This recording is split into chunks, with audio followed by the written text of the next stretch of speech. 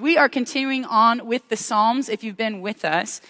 And so I want to Martin's not here, so it's my job to make sure everything's woo-woo. So I'm going to do that real quick. If you'll just go with me, close your eyes. Everybody close your eyes. And I want you to take a deep breath, the kind that fills up your lungs, and take your time to exhale. And then take another one. Just relax. And now I want you to think about a person, any person that you deeply enjoy, that you deeply delight in. And I want you to think of this person, specifically, I want you to see their face in your mind. Someone you genuinely delight in, and they delight in you. And when you're near them, when you have the chance to be with them, you feel things, happy things. Take another breath. And I really want you to take note of what, if anything, is happening in your body as you think of this person. And then I want you to name this experience, what that experience is when you're with that person. Give it a name. All right, open your eyes. How many of y'all name that joy or some iteration of joy? Yeah, you see this person and they delight in you. Joy is one of the most beautiful things in the whole world. And what I actually described for y'all, that moment when two people see each other's faces and you delight in each other, is actually joy. That's what it is. Anybody name it something that you just want to tell me what you named it because you went totally left field? Anybody? Peace. Love. Yeah. Okay. This morning, we're going to be talking about Psalm 16. We're going to jump into Psalm 16 together. And this psalm talks a little bit about worship, a little bit about praise, and it ends with joy. And we're going to talk about that this morning and how and what it looks like when we worship God and how, hopefully, we can cultivate more joy in our lives. So Psalm 16, you can, of course, follow on the screens behind me. But this is God's word. Protect me, God, for I take refuge in you. I said to the Lord, you are my Lord. I have nothing good beside you. As for the holy people who are in the land, they are the noble ones. All my delight is in them. But the sorrows of those who take another god for themselves will multiply. I will not pour out their drink offerings of blood, and I will not speak their names with my lips. Lord, you are my portion and my cup of blessing. You hold my future. The boundary lines have fallen for me in pleasant places. Indeed, I have a beautiful inheritance. I will bless the Lord who counsels me, even at night when my thoughts trouble me. I always let the Lord guide me because he is at my right hand, and I will not be shaken. Therefore, my heart is glad, and my whole being rejoices. My body also rests securely. For you will not abandon me to Sheol. You will not allow your faithful one to see decay. You reveal the path of life to me, and in your presence is abundant joy, and at your right hand are eternal pleasures. This is the word of the Lord. Let's pray. God, for preserving these Psalms, they've been such a gift to us, such a beautiful gift. And so would you allow me, as we walk through this passage together, would you allow my words to be beautiful, true, and right? Would you allow them to honor you and also encourage and strengthen us, Lord? We ask this in the name of the Father, Son, and Spirit. Amen. Martin, when he first started talking about the Psalms, he was talking about different hand gestures. You know, you've got Psalms of protest, and you've got Psalms of lament. This one, I think, would be like this. Not defeat, but just, this is a psalm of confidence, is what we call this. I'm declaring to God, I have confidence in God, I have trust in God. So I think it would just be, hands out, I trust in you, God. And we're going to be talking about, like I said, worship, praise, and end with joy. But this psalm of confidence is really got multiple parts to it that are going to teach us a little bit about how we worship God in confidence. So if you're a note-taking kind, I wanted to give you guys an outline. Verses 1 through 2 is really an opening statement of faith. It starts with confidence. God, in you, I trust. And then verses 3 through 4, they contrast those who also trust in God with those who don't trust in God. We hear their sorrows multiply, right? Things are not good for them. Verses 5 through 6 talk about a testimony, a blessing that God has given us good things. And then verses 7 through 8, the psalmist breaks out in praise. And then verses 9 through 11, which we're going to camp out on later, tell a whole body experience of joy with God. And so the thrust of this psalm, like if you were just going to put Psalm 16 at the top and say, hey, here's the main idea of this psalm, I would say it's that the author trusts God and God alone. And because of that, he sees that God has provided a path toward life. The psalmist says, I completely trust in you, and my life is not going to go down to Sheol. I'm not going to see decay. You have provided a path of life for me. That's the main thrust of this psalm for us. And what's really beautiful is both Peter and Paul in the book of Acts quote verse 10. They say, hey, the fulfillment of this psalm, that my life will not go down to Sheol and I will not see decay, is actually found in the resurrection of Christ. Both of them say the resurrection of Christ makes verse 10 true of this psalm. So Peter at Pentecost does it, and then later Paul in Athens, both of them quote this psalm and say, see, this is how we know that we will not see decay, because Christ's resurrection is our resurrection. It's really beautiful. But I think rather than just focusing on the resurrection, I want to go back into just Psalm 16 this morning, though, and say, what can this psalm specifically teach us about trusting God in worship? What can Psalm 16 show us about what it means to have full confidence, to stand before God and go, I trust you. I fully trust you, God. So the first thing that we can learn from this psalm is that trusting God requires exclusive worship. Psalm 16 starts out by teaching us trust in God requires exclusive worship of God. Our psalm actually starts with what could be seen as a plea, right? He's like, oh, save me, Lord. But most commentators actually say, no, it's more of a statement of trust. I take refuge in you because you save me. So he starts off by saying, I really trust you. But then he says, hey, and there are others like me in the land. And he calls them the noble ones. There are others like me. They also trust in you, God, and they are the delight of the land. But there are others who have taken up other gods. And those folks, their sorrows will multiply. He says, hey, there's two of us in the land. There are those of us who stand before God, and you alone, God, do I trust. And there are those in the land who say, yeah, God, plus a little sprinkle of the others. And so our author says, look, I am so committed to God, I will not participate in those blood sacrifices, and I will not even put the names of those gods on my lips. I won't even utter their name. They are so unworthy. Now, what's happening here is most scholars don't think, hey, there are those who worship Yahweh and those who completely worship a different God. Instead, what they think is happening is syncretistic worship. In other words, there are those who worship God and God alone, and there are those who worship God plus a little bit of extra gods on the side. And the reason why is they say, hey, in the grand scheme of things in the ancient Near East, Yahweh's the new kid on the block. That you've had Baal for a while, you've had Dagon for a while, you've had Marduk for a while. Those are old gods. We know what they're capable of. So yeah, Yahweh, he might have gotten you the land, but don't you need Baal for the crops? Yeah, Yahweh makes the sun rise on us, but don't you need Marduk for protection? And our psalmist is saying, it's not how worship works. To trust in the God of Israel means to trust only in the God of Israel, because he has told us, you shall have no other gods. So he's saying, it's me and me alone. Don't sprinkle in Baal. Don't sprinkle in Marduk. Don't sprinkle in Dagon. It's God and God alone. And you might be thinking to yourself, well, yeah, but that's because ancient people, they're so silly with their polytheistic ways. I mean, obviously there's one God and one God alone. I'm not sprinkling in Zeus. Like, any of y'all ever get up and you're like, just in case Jesus didn't finish it on the cross, dear Dionysus. No, none of y'all do that, right? So you're like, okay, I think I'm probably good, but we're not so different from ancient people. Don't we trust in other things other than God for our protection, for our provision, for our care? Yeah, we trust God, but we have this nest egg because sometimes he doesn't come through in the way that I want. And so I trust him, but I also trust my financial advisor quite a bit. Right? I trust in these connections, these opportunities, these things I'm making for myself, because to fully trust in God, that's really vulnerable. So I might not be sprinkling Baal, but I might sprinkle in money, power, sex. This is what Tim Keller in his book, Counterfeit Gods, is talking about. He says, yeah, most of us are not in danger of building a golden calf.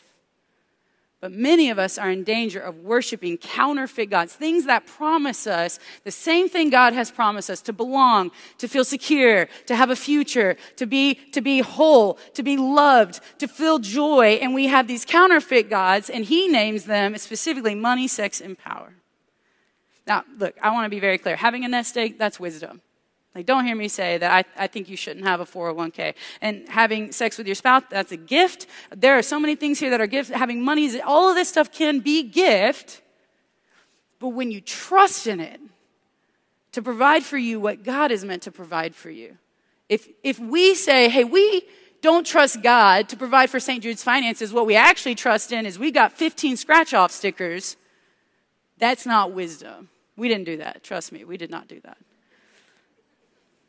But the syncretistic worshipers mentioned in the psalm, we're not so different from that. And just like those people in the psalm who trusted in these false gods and it multiplied their sorrows, if we look to lesser gods for security or belonging or comfort, we too will experience the increase of sorrow. Because everything but God makes a crummy God. Your spouse makes a crummy God. Money makes a crummy God. Jobs make crummy gods. Everything makes a crummy God but God. And so Psalm 16 teaches us trusting in God is an exclusive act of faith, where we lay aside the normal things that bring us security. And again, those things aren't bad, but we just say, I don't trust in them to be what I need. I come to God and I trust in him alone. I seek my refuge in him because he is the source of life and goodness and comfort for me. Psalm 16 says worshiping God is an exclusive act. It also teaches us that worshiping God means that we get more of God as our inheritance, not stuff.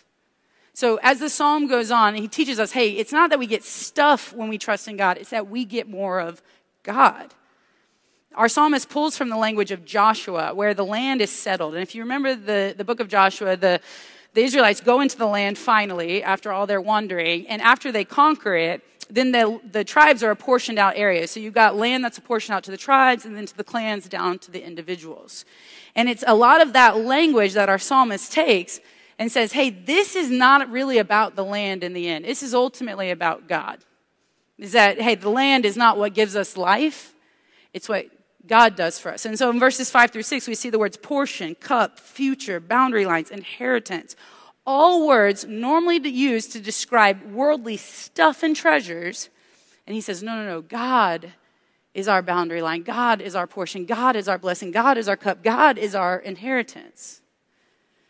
And so the question is, like, when you become a Christian, what do you get? What do I get if I join this members only club? And for some pastors will go over here and tell you it's health, wealth, and babies. But everybody with gray hair in here will tell you it ain't health, wealth, and babies. Because you know faithful people who aren't healthy, not because of choices they made. You know faithful people who do not have the riches that they wish for. And you know deeply faithful people, for whatever reasons, wombs haven't opened. Deeply faithful people. What you get when you become a Christian is not health, wealth, and babies. No, you get God. That's what you get. When you become a Christian, the primary thing that you receive is God. You get the sacrifice of Christ on your behalf and the Holy Spirit given to you as a security and a down payment for a future day when you will be with God face to face. The center of our faith is not a thing. It's not a book. It's not a reward. It's a person. And the psalmist understood this. It's the triune God. That is what we get when we become a Christian. And our psalmist rightfully praises God that this is the case. So if you have the right view of God and you say, what do I get when I become a Christian? The greatest thing God can give you is himself. The greatest thing God can give you is he said, I came to you. You ran from me. I came to you. You keep running. I keep jogging. Trust me, I'm faster than you. I'm infinite. And then I went to the cross for you. You all backed away, but I stayed on the cross for you. I could have called down angel armies, but I stayed on that cross. And then I rose again for you. And then I came and gave my spirit to you, which is something we proclaim every week, that he proceeds from the Father and the Son, and he comes into our life. And if you have the right view of God, then you would say the greatest thing I could get is God. And wouldn't you know, that's the thing that God gives us all. Now, do we get more than that? Of course we do. Of course, there's bountiful blessings being in God. But the biggest and most beautiful gift that God could give us is nothing short of himself. And don't you know that's the primary thing that our psalmist teaches us why we can trust in God. It's because he doesn't withhold any good thing from us, even himself. Which means whether you own your home or you don't, you have wealth or you have debt or you have little or you have a lot, you can still declare with the rest of us that your boundary lines have fallen in pleasant places because you have God. You belong to him and he belongs to you. He lets you say that he belongs to you. Wild. And yet that is the kind of God that we have. There is no greater inheritance. And it's beautiful. We get more than that. We get more than that. There are so many beautiful gifts, the gifts of the Spirit, love, joy, peace, patience, kindness, goodness, gentleness, and self-control, all these incredible gifts from God. But the greatest, the psalmist reminds us, is that we get him. And for that, we should praise and worship God. Psalm 16 teaches us that what we get is God. And then finally, Psalm 16 teaches us that praising God and trusting in God is a whole body experience of joy. Worshiping and trusting and praising God is a whole body experience of joy. Verse 9 tells us that the heart was glad. And then it says the whole being rejoices. That whole being there is actually the word kidney. And most scholars are like, odd. I don't know why they chose the kidney, but they did. And then it says the body rests securely. Can you imagine? Just take a moment. How many of us need our body to rest securely so many times throughout the week? And this is what the psalmist says. When you have trust in God, your heart, your whole being, and your body rests securely. When you take a moment, I want you to go all the way back when I asked you to imagine the person you delight in. They delight in you. I want you to think of that person again. I'm going to set up this video for you. This is my example. I did this whole exercise for myself. Last Friday, I snuck up to Oklahoma to see my babies. If you haven't figured it out yet, the only purpose God created me for was to be an aunt. I'm convinced of it. When I die, put on my headstone, Aunt Nika. That's it. And when the kids were young, we never told them when I was coming to town. And it just made for really sweet, like, they just get so excited, jump in your arms. So fun, so fun. So I strategically said, let's not tell them. This was a little bit vulnerable for me because I'm like, what if they were like, hey? But they didn't.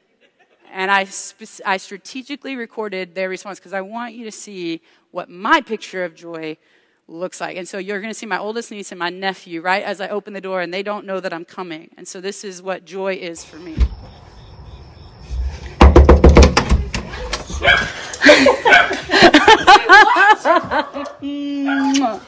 Hi, guys.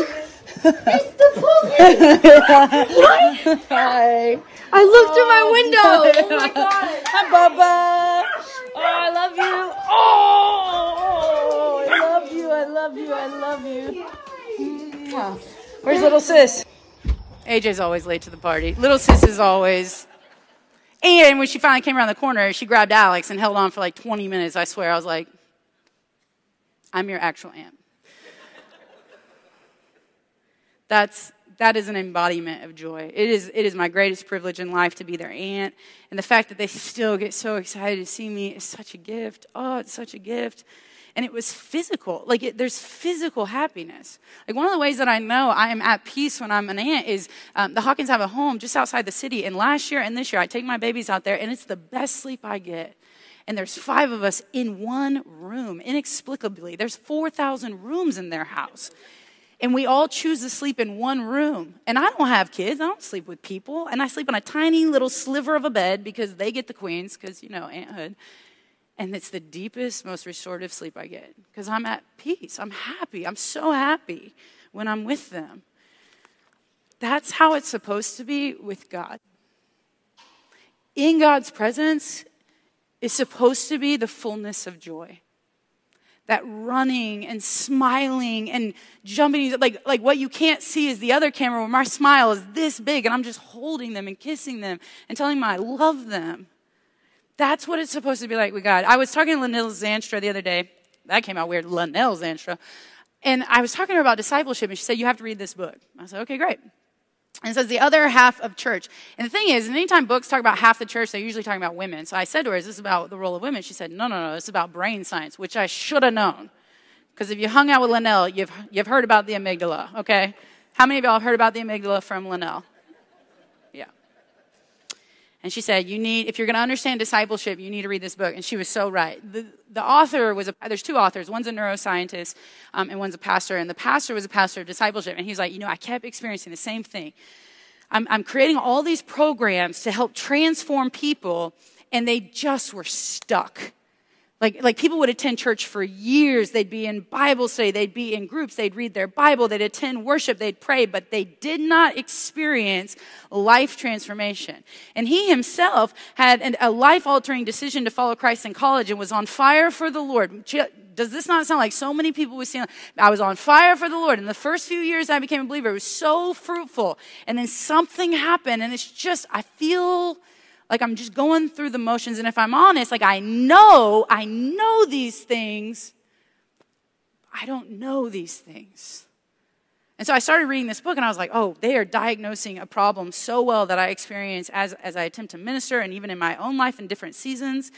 And so they diagnose a problem. Hey, we're stuck. And then they say, okay, here's the solution. And I didn't know what to expect, like what the solution would be. But I did not expect for them to say the first thing that is causing us to not grow is we lack joy. And they spend a great deal of this book just talking about the necessity for joy. Because joy is a key ingredient for growth. Because if you don't feel safe and loved, and you don't feel like you belong, if you don't feel like this is your place, you cannot grow.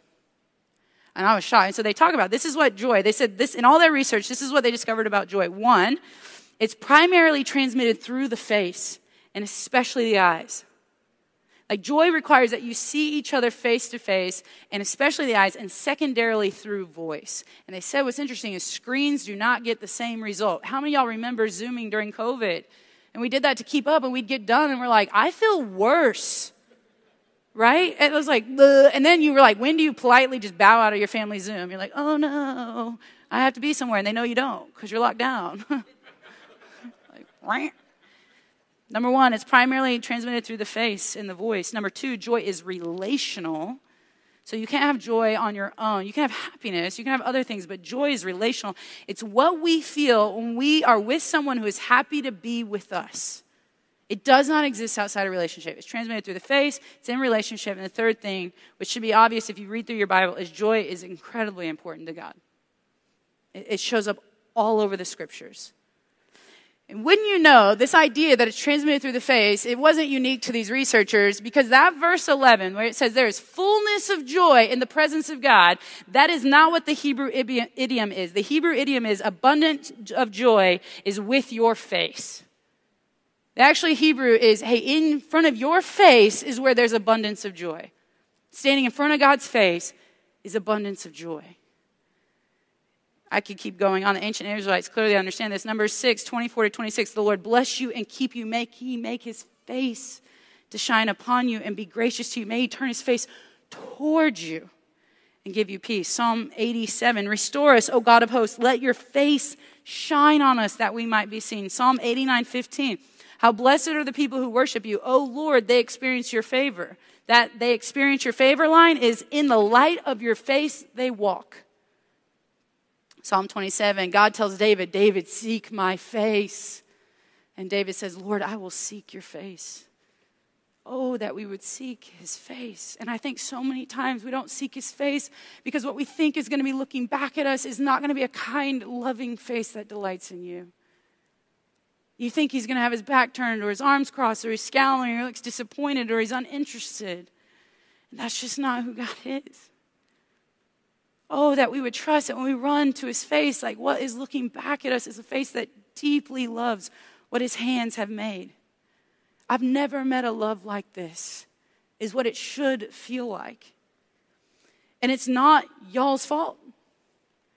The reality is in many church services in the West, only our minds are engaged in worship. Only our minds. We think if we can change your mind, we can change your life. But we have all the research that says it's not true. And the example I always give is every girl knows, do not get on the back of the motorcycle with that guy in the leather jacket. Get on the back of that motorcycle with the leather jacket. And depending on where you're at, you don't know which one's going to win that day. And if you think you're only discipling your mind and not your heart and your affections and your body, you're going to be on the back of a motorcycle someday. And in church services, we fail to engage the whole body. And so we end up making smarter people about the Bible and about God. And praise God. Look, I'm the resident theologian. I would love for y'all to pass some theology tests. Like, I'll show off. And if you're like, yeah, but my life's not changed, I'll be like, don't tell them that. We'll deal with that later. Right? But the reality is, I don't actually want that. I don't want you to just grow smarter in your intellect, but your heart longs to run from God because you're worried about what you'll find if you stand before his face. So yeah, we trust God. But we're not so sure in our guts and our hearts. And we wonder why. And the reason why we don't is because we lack joy. It's almost like Psalm 16 actually has to be inverted for it to be effective. This is how, I think the psalm is right to put it this way, but this is what I would say is actually if you want cause and effect, you actually have to start at the end. I'm going to stand before the face of God and see that it shines upon me. It delights in me. It loves me. And because it loves me, then the greatest gift I can receive is God because I know that he loves me. And because of that, that's all I want. Therefore, I have supreme confidence in him. That's actually how it works. If you think you're going to start with, I trust God, I don't really like God, but I trust God, and therefore he's all I need. I mean, I want other things, but he's all I need, and I'm supposed to feel joy, that will never work. But if you say, every time I get in front of God, I experience the presence of his face that delights in me, and it brings joy to my life, and therefore all I want in this life is God and every other good gift he wants to give to me, and therefore I trust him. That's actually how Psalm 16 works. So we're going to be woo-woo for one more minute. And close your eyes again. And now I want you to imagine God. However you imagine God. Maybe he's in the clouds. Maybe it's an image of the scripture. Maybe he's a lion. Maybe he's a Jewish rabbi named Jesus. However you imagine God. Now I want you to take a moment and look at God and imagine that he really, really loves you. And he's really, really happy about you imagining him. And he really, really wants to hear from you. And he really, really looks forward to his time in you. He is like an aunt running toward his favorite niece or nephew. He is like a grandparent stooping low to pick you up. He is like a beloved friend whose arms are out 30 feet away because they are so excited to embrace you. Open your eyes. That's who God is. Psalm 16 is a psalm of confidence. We can trust in God. We can trust in God. But more than simply believing that intellectually, we need to be able to say with our whole bodies, my heart is glad. My whole being rejoices. My body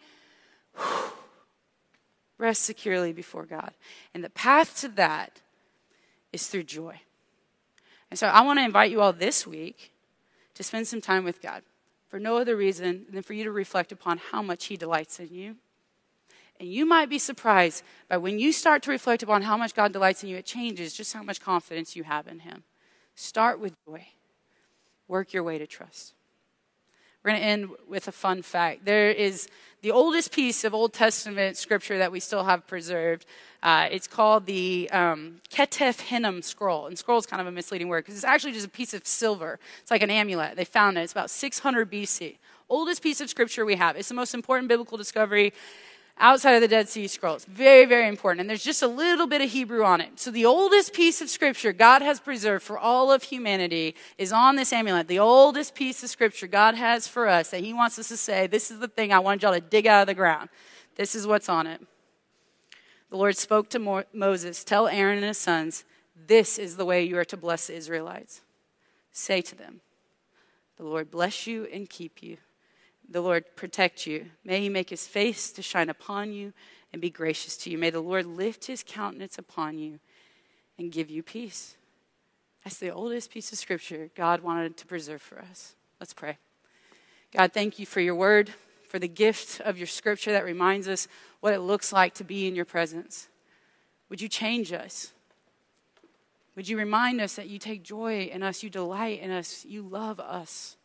And it is so hard to remember that and to feel that and experience that. So would you go before us and give us those reminders this week and let that joy change us to be better worshipers of you and better lovers of you and better lovers of ourselves and our neighbors.